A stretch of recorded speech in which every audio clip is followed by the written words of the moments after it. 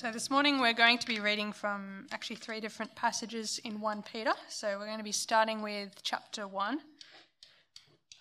verses 1 to 9. So from verse 1, Peter, an apostle of Jesus Christ, to those who are elect exiles of the dispersion in Pontus, Galatia, Cappadocia, Asia and Bithynia, according to the foreknowledge of God the Father, in the sanctification of the Spirit, for obedience to Jesus Christ and for sprinkling with his blood.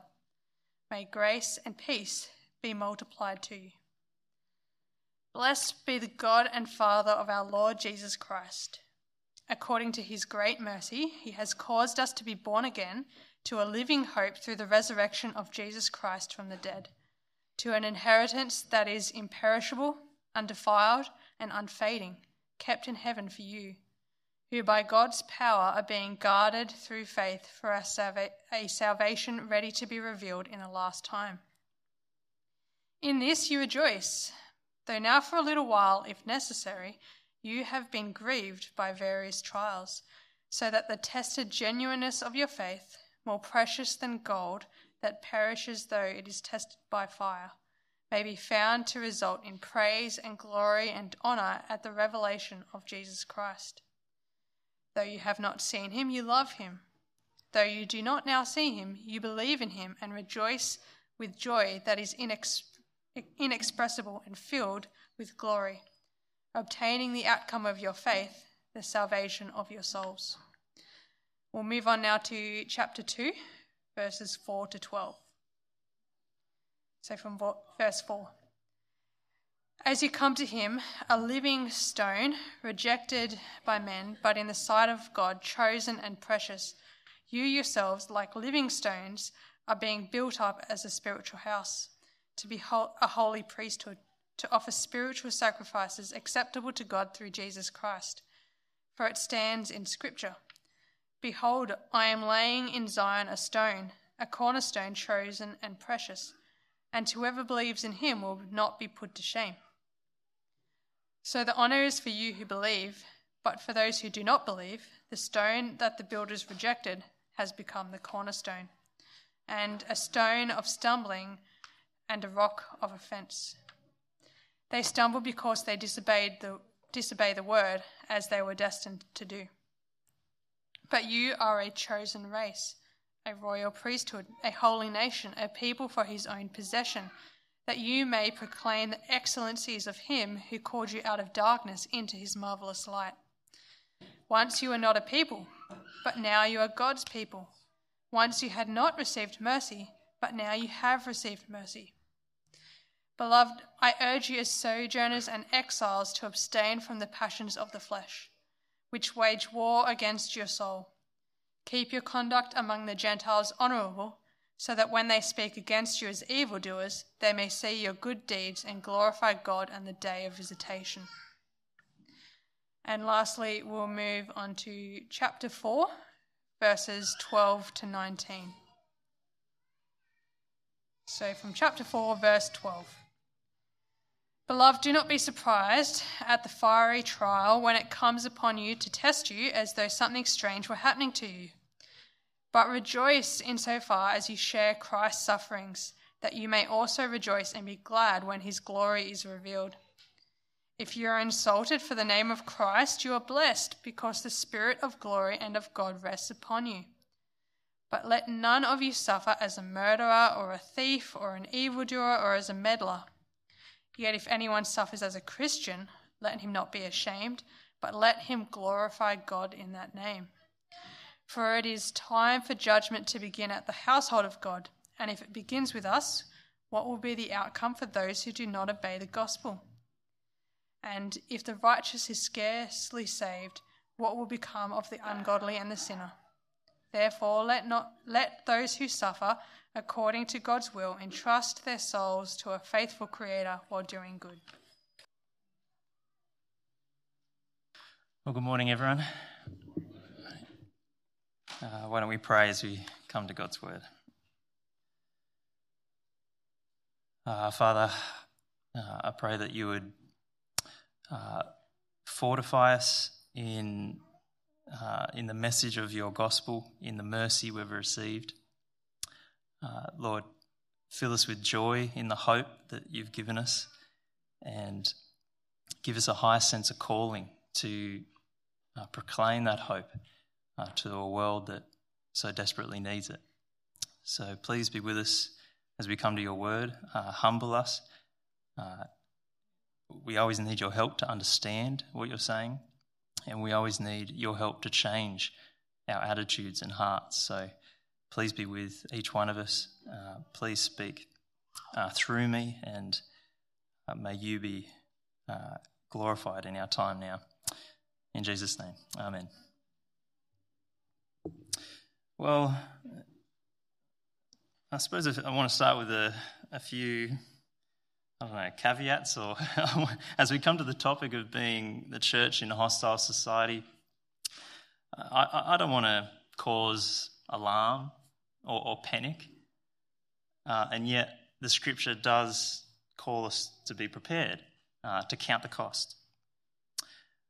I want to be balanced. Like the church in Australia has huge freedoms. The fact that we're here today, I don't think anyone was expecting the police to stop here. There's so many tax helps that the church receives in Christian schools and hospitals and things. We have huge freedoms. A Christian can become prime minister. So let's be balanced here. But I want to be real about the common pressure that comes with being a Christian in Australia today. I also don't want to limit what hostility looks like. I think there can be hot and cold forms of hostility. The hot is obvious when you're insulted, when you're threatened, but the cold is still very hostile. So, for instance, you think of a married couple who are arguing, and all of a sudden the arguments stop. Has the hostility gone? Not necessarily. Indifference, it's still hostility. It's cold. So there's a lot of indifference in our society, and that can be infectious. So there's different forms of hostility. So having said all that, people smarter than me have observed that Australia is now a post-Christian society. Just think of some of the great European countries of the Reformation, like Germany and France, where all these battles were fought. The church in other parts of the world are sending missionaries back to those countries. They're post-Christian, and Australia is heading in a similar way. Stephen McAlpine, I've really benefited a lot from this book. I'd reckon it's only, 100-odd pages if you listen to audiobooks. I don't know what that would be, 2 hours in your commutes. It's a really good book, and that's where I've stolen that title, Being the Bad Guys. His main thesis is, let's be the best bad guys that we can be. And that requires more clarification. You're going to have to listen to it, read it. You need to be living under a rock not to notice the social and political pressure that the LGBTQI plus inclusion and celebration. It's a movement built on the view that the world is material. There is nothing above us that we can't see. And therefore, the individual can be enthroned over our lives because there is nothing else. You're enthroned. And it's promoting a new social definition of love. It's tolerance, it's inclusion, it's celebrating authenticity, where you expect to be welcomed as a society if you express what you feel on the inside. So it's important for us to understand the goal of this movement isn't just to loosen sexual morals. The goal is actually offering a totally different hope. It's a different gospel. How we're going to get peace as a society, how we get meaning in our life, what's our purpose. I think we feel the conflict with this different gospel when someone can earn their way to become head coach of Essendon Football Club and the next day, because of their church ties, has to resign.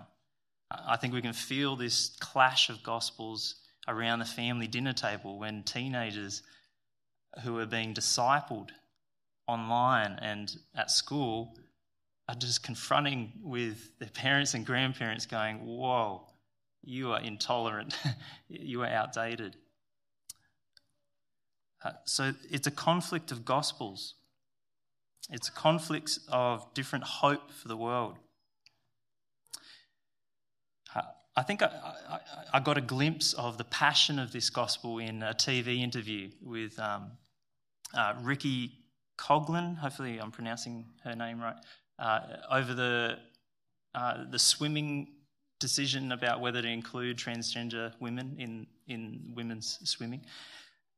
And she halfway through the interview, she just becomes really clear and really passionate. And this is what she says: we're talking about people's lives and identities here. So we're not just talking about swimming. We're talking about people's lives and identities. We're also talking about the kind of world we want to live in. If you want to live in a one-dimensional world where we see ourselves as less diverse and a place that's less welcoming of difference, or if we want a world that is more open and generous and inclusive, it's a different hope. And many have observed that the cost of this agenda is free speech. And it's not just religious free speech. Many are feeling the pressure to be quiet. Many, not just Christians, many are feeling this pressure. Now, I think the natural response is fear. It's fear. It's a natural response, but I think if we stay in fear, I think it pushes us towards building the wrong house. I'm going to describe 3 different ways I think it pushes us to a wrong house to build. One is Christians think that the agenda now is to build a political kingdom. Let's regain the ground. We need that kind of political house. We are winning or losing depending on whether Christian morals are in law or not, as if that's our main agenda. I'm not saying it's wrong to say these things. It's compassionate to say to our society to say what's true or not. But it's not our primary calling. God's agenda isn't winning or losing depending on whether Christians hold the places of influence in society or not. The other wrong type of house is we could be tempted to attract people into the church by being like the church, being like the world, using the same values, trying to be relevant, not attracting by being different, offering an alternative, but by being similar. Hear how Jesus can make your life better. It's still built on the self as ruling your life. Even using the language of let's be authentic and inclusion. We will get numbers. If we do that, we will get more numbers. But the cost is we've got no hope. We've got no difference. We're just a religious form of the world's gospel. The third kind of house is, well, as individuals and as families, just keep your head down and build your family, build your home, build your career. Just don't be too radical for Jesus. Just keep your head down, build your prosperity. I think we're very tempted down that line. I think all these are motivated by fear. Fear that we're losing the political power.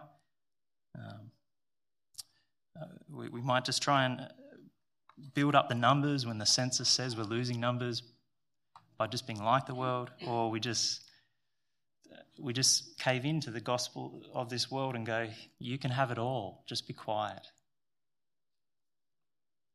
build your house, build your home, build your castle. None of these houses are God's building project, as we've seen this term.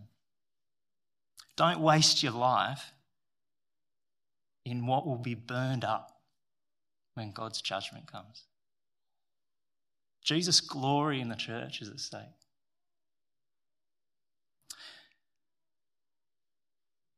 So why should we as the church respond with joy, not fear? I was trying to avoid that word joy because I was like, gee, that's unrealistic. But then 1 Peter just kept pushing me back to the word joy. I don't think it's optional. We're told to move from the natural response of fear into a place of joy because that's where the gospel puts us. And that's the only way we will glorify God if we know our joy. I've picked 4 things from 1 Peter. I really benefited from just sitting in the whole letter. It's not a long letter. Small groups may want to read it. If you're following the sermon series, you may want to read it in one hit. Just a suggestion. I'm going to look at 4 things. Don't be surprised. There's nothing new here. Let's not be rattled. There's nothing new about this. Secondly, rejoice in our living hope. Thirdly, rejoice that you belong to the people of God. And rejoice that God is using the fire to refine your faith. And once we can rejoice, that's when we can get on with our calling to proclaim his excellencies. So that's where we're headed. So we're told in 1 Peter 4:12, you might like to, please have your Bibles open. Make sure what I'm saying is actually in there. We're told in 4 verse 12, Beloved, do not be surprised at the fiery trial when it comes upon you to test you as though something strange were happening to you. Don't be surprised. What's new? What's new about people claiming that they can dethrone the Creator and sit on the throne of their lives? There's nothing new. What's new about a society trying to create the kingdom with all its blessings without the king? There's nothing new about that. All societies have been hostile to God since sin entered the world. We've got to own our hostility to God. We worship the one, chapter 2, verse 4, who's rejected by men, but in the sight of God chosen and precious. It is plain sight. It is central to our worship of Jesus dying on the cross that we are coming to the one who is rejected but chosen. It's always been suffering now, glory later. Hebrews 11, read through it. All the scripture, it's always been suffering now, glory later. You're in a great company of people who have trusted God's promise that glory is coming. There's a better city. So we shouldn't be surprised. It's not new, which means I think we should also pause and make sure we're interpreting the narrative of hostility to Christianity in Australia correctly. Are we romanticising past generations? I hear about the Freemasons as just one example. You could be at the top of your business and stuff and be part of this religious organisation that there is this divine being, but just don't mention Jesus. That was big in the past. It's not true spirituality though.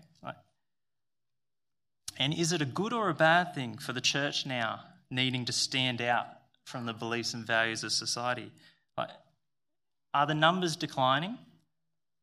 Well, yes, as an institution. But is the people with true faith who aren't just in it for the social benefit of being labelled as a Christian. Like, now that those immediate benefits are being taken away, maybe all that's happening is that those who love Jesus for his own sake are being revealed.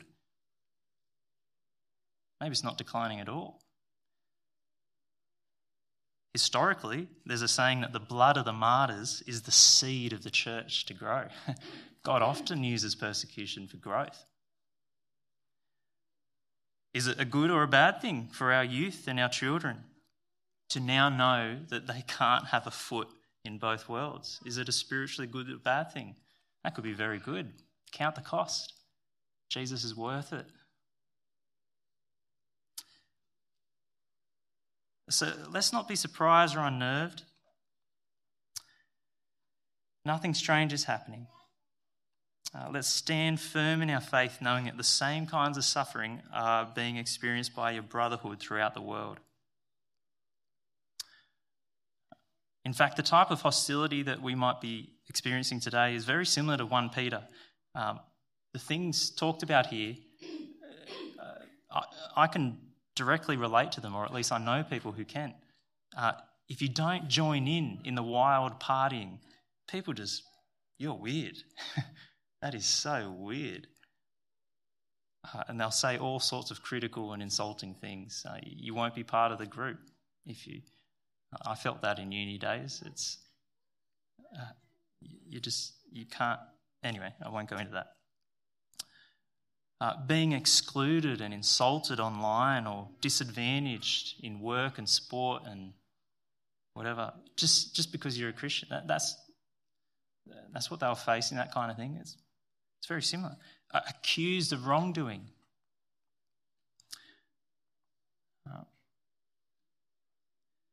People speaking maliciously about Christian ethics. Peter, it's very similar to what we might be facing today. And Peter encourages the believers not by downplaying the cost, but by reminding us of our hope. That we shouldn't be afraid, but we should rejoice. So let's look at 3 reasons we can rejoice. Rejoice in our living hope. So you might want to flick back to chapter 1. If you received a letter and a phone call that said that you've come into a massive inheritance from a distant rich relative, and your solicitor confirmed that this isn't a scam, like this is legit, and you're on your way to the bank, and your Toyota Camry breaks down, and you just sit on the side of the road, weeping and complaining and just discontent. They don't break down. Right.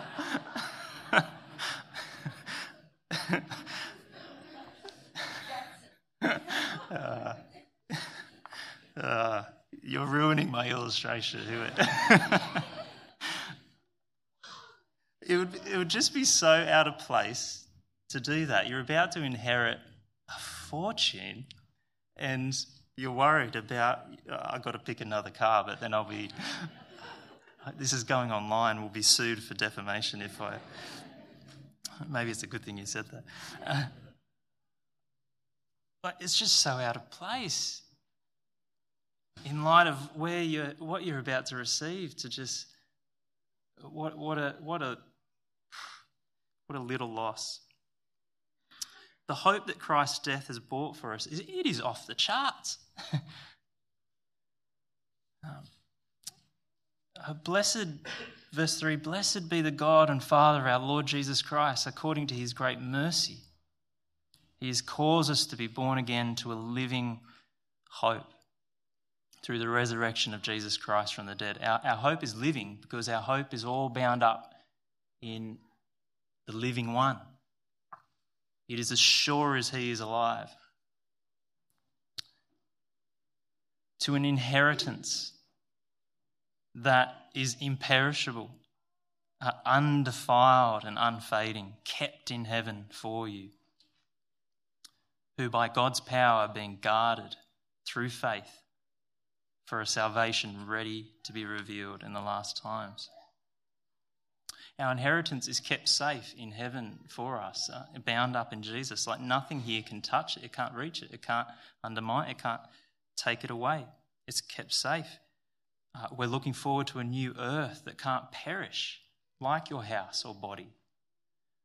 We're looking forward to a community rejoicing in God in such a sweet intimacy that we've never actually experienced before, because there won't be a drop of sin getting in the way of it. It's almost beyond imagination.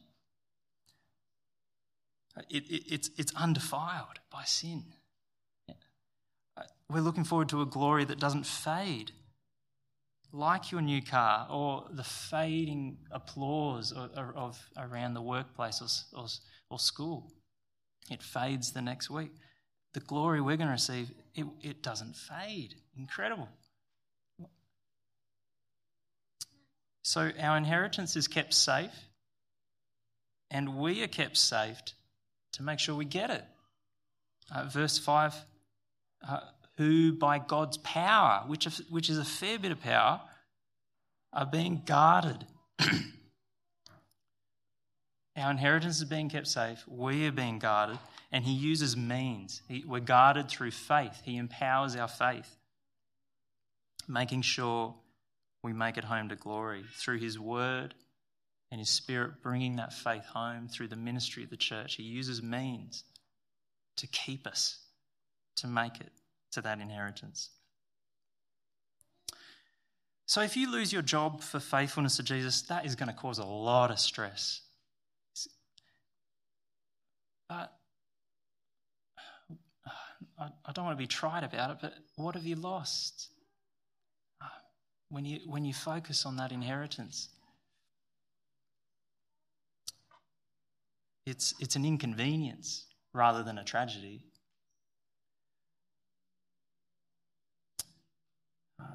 Let's not get sucked into the appeal of this world's gospel that acquiring more and more is where life is found when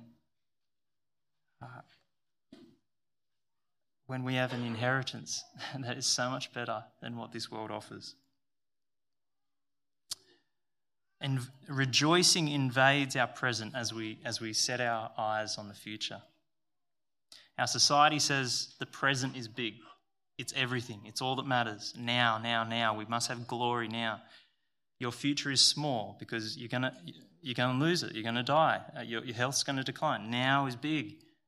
The gospel says, no. Your future is big. Now is small. Now is transient. The second reason we can rejoice is that we belong to the people of God. Peter addresses the believers as sojourners, travellers through, exiles, temporary residents. You don't have the rights. You're not a citizen. You are not home. You are not safe. Yet you don't have the rights. You don't have privileges. You are foreigners.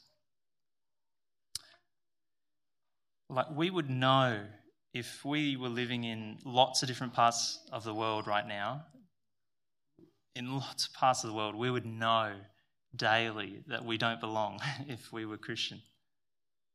Do we see ourselves that way here? We should. We should. Because there's two totally different gospels going on.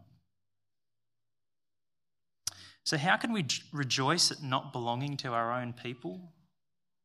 It's not that it's being excluded. There's no joy in that. But it's the reason we're excluded. It's because we're the people of Jesus now. You're a foreigner because you belong to the living God. Chapter 2, verse 4, as you come to him, the Lord Jesus, a living stone, rejected by men, but in the sight of God, chosen and precious.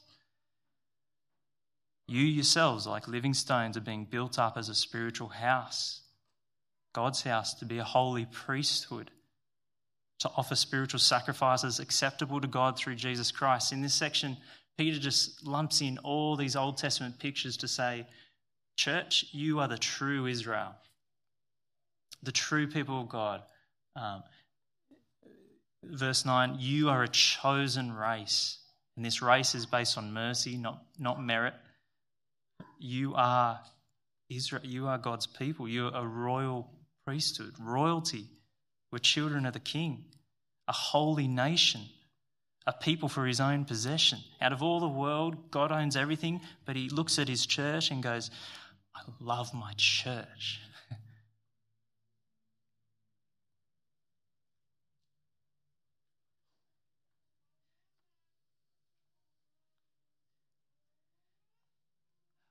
We should have a high sense of privilege, gratitude, humility, because this is by mercy, and stability, knowing who we are. We don't belong because we're the people of God. What a privilege. It even transforms insults into a reminder of who you are. Chapter 4, verse 14.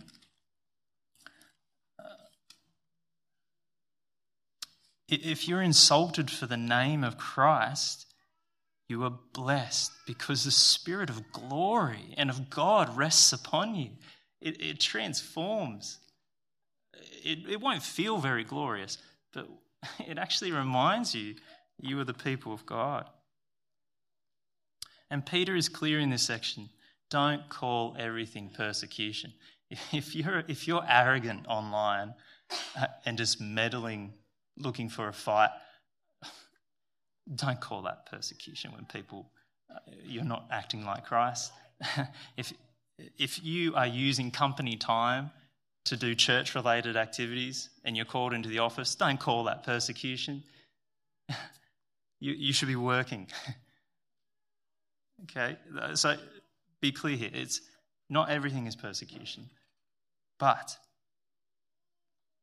I know of two people who had severe pressure to leave their jobs simply for Christian convictions. Like in Newcastle, we're talking. If that happens, you're blessed because it's happening because you belong to God. People were noticing the Spirit of God on you. So insults are actually turned into a reminder of who we are.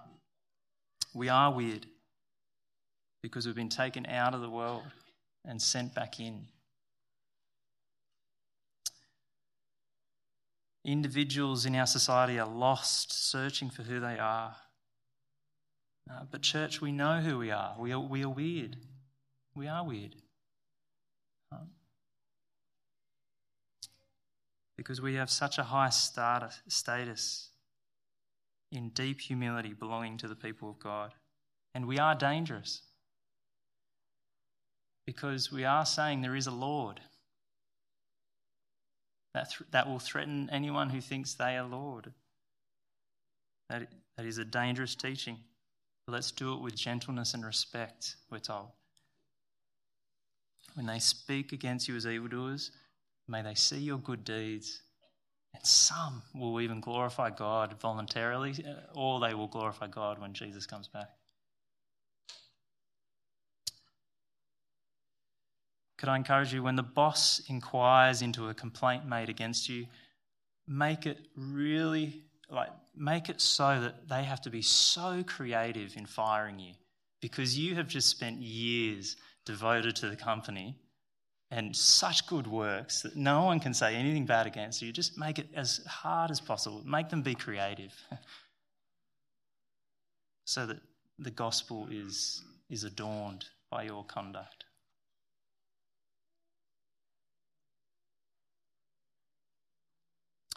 We can rejoice in our living hope. We can rejoice we belong to God's people, Jesus' church, and we can rejoice that God is using the fire for very good reason, to refine our faith. Like our society's authentic self-gospel has very little to say about people in pain and suffering. There's very little positive to say about it. Not so the Christian. We have so much resources to think on, to see a bigger perspective to our suffering and hardships. The Christian knows who the Creator is, and therefore nothing is outside his jurisdiction. Not a drop of suffering is wasted in God's economy. The suffering is limited. We're not alone in it because Christ suffered for us. We saw early in chapter 1 that God keeps us safe for our inheritance and he uses means. And then in verse 6 to 7, we hear part of that means is that in this you rejoice, the inheritance, and that you're kept safe to get it, though now for a little while, if necessary, you have been grieved by various trials. Here's the purpose of them, so that the tested genuineness of your faith, more precious than gold that perishes though it is tested by fire, may be found to result in praise and glory and honour at the revelation of Jesus Christ. Picture that image. It is a furnace boiling away any impurity. That is not a pleasant, I do not want to be in there, but God does put us there through various trials. And he has a very good reason. It's to purify our faith. It's to keep us trusting him. It's to remove anything that gets in the way of trusting Jesus. Any false hope we're placing our lives in. It's so that the testing here, by the way, the genuineness. I don't want anyone to be rattled by this. This word tested is saying God isn't unsure whether you're going to pass or not. This is like Job, the book of Job. God knows you're going to pass. This is to prove the genuineness of the faith that his gospel has produced in you.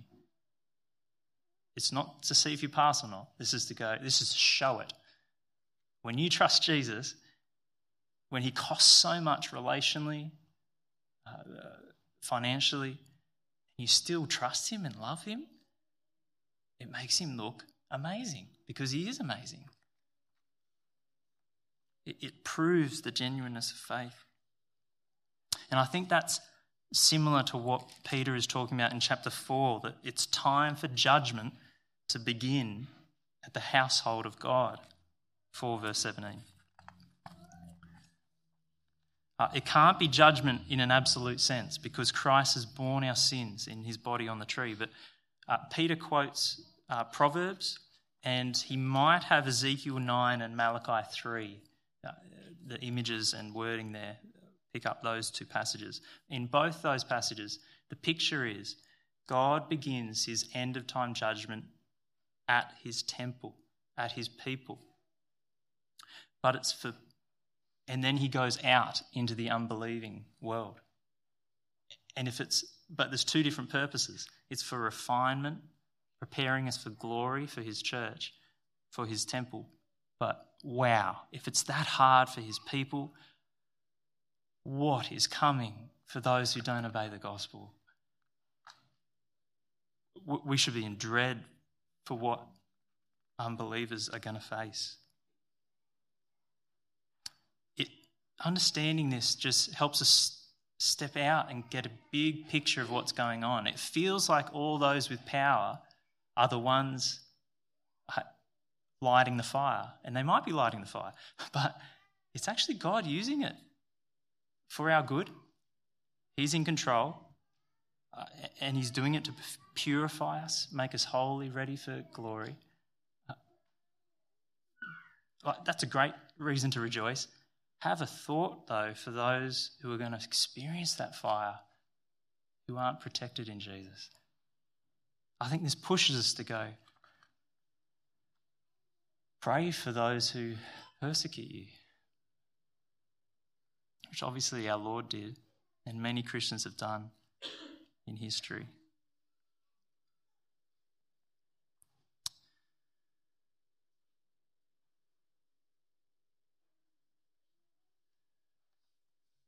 So how do we respond with joy and not fear? Well, we shouldn't be surprised. There's nothing new here at the hostility, nothing new. Let's not be allured by what this world offers. because we have such a great inheritance and we're being kept safe for it. There's no reason to be ashamed of being associated with the church.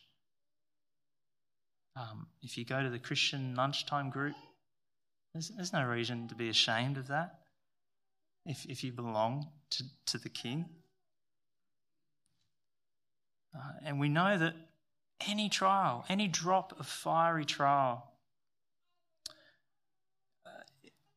the people causing it aren't the ones ultimately in control. God is. He's using it for our good and the glory of his name.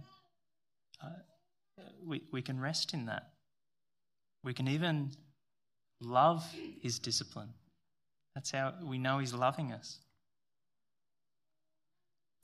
So we've got lots to rejoice about. So let's not live in fear, building the wrong house. Let's not build a political kingdom. Let's not build this church by just trying to be relevant to society's values. Let's not just keep our head down and build your family home. Don't build those houses. We've got a different calling. We've got a different agenda. I've lost my pace. I'm into 2 Peter. I've got to go back. Our agenda is in verse 10. That's not going to help you. Chapter 2, verse 9. There it is. Chapter 2, verse 9. You're a chosen race, a royal priesthood, a holy nation, a people for his own possession. Here's our calling, that you may proclaim the excellencies of him who called you out of darkness into his marvellous light. Proclaiming our God's excellencies. We know here in the church what it is to have peace with God and true community based on mercy, created by mercy and characterized by mercy. We have a hope to proclaim to our world. We have a great Saviour who's excellent. Let's not build up our walls to protect our church, to be comfortable. Let's not do that, because he's worthy of being proclaimed. Let's not create a religious monastery bunker where we are pure and we're just waiting for God's judgment like an atomic bomb to hit out there. Let's not do that, because he is worthy of being proclaimed. He is worthy of sharing in his sufferings. His excellencies are worth proclaiming in words and by our conduct.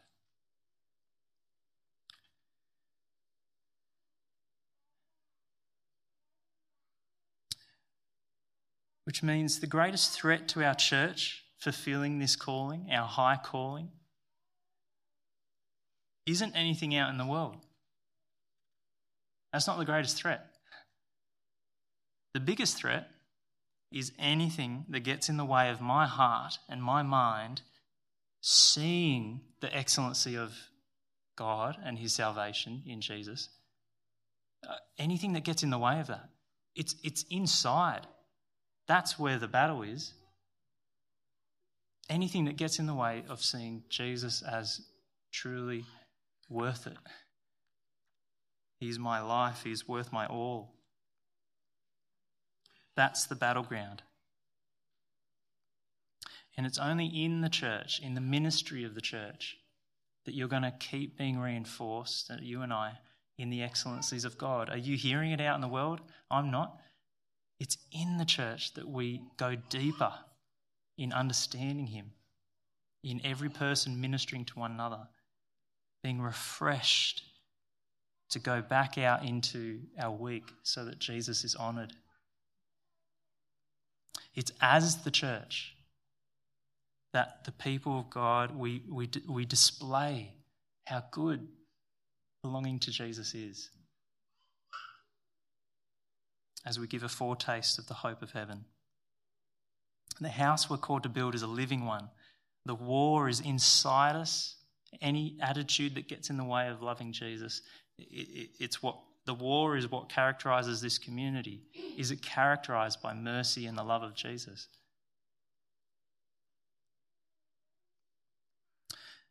We can respond with joy, not fear, because our future hope is certain, as he is alive. We have no reason to be ashamed, but honoured that we belong to the name of Jesus. And we know that he's got good purposes, even when the trials come. So let's be ready to give a reason for the hope that we have, because our world needs hope. Let me leave you just with a question. Which house are you building? Well, let's pray. Lord Jesus, thank you for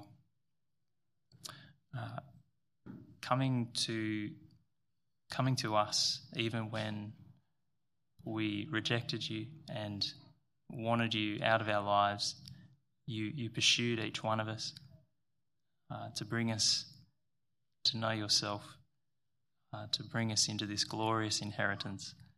I thank you for your humility in becoming like a man and being a servant, being a man of sorrows and familiar with suffering, even going to the cross for our sake.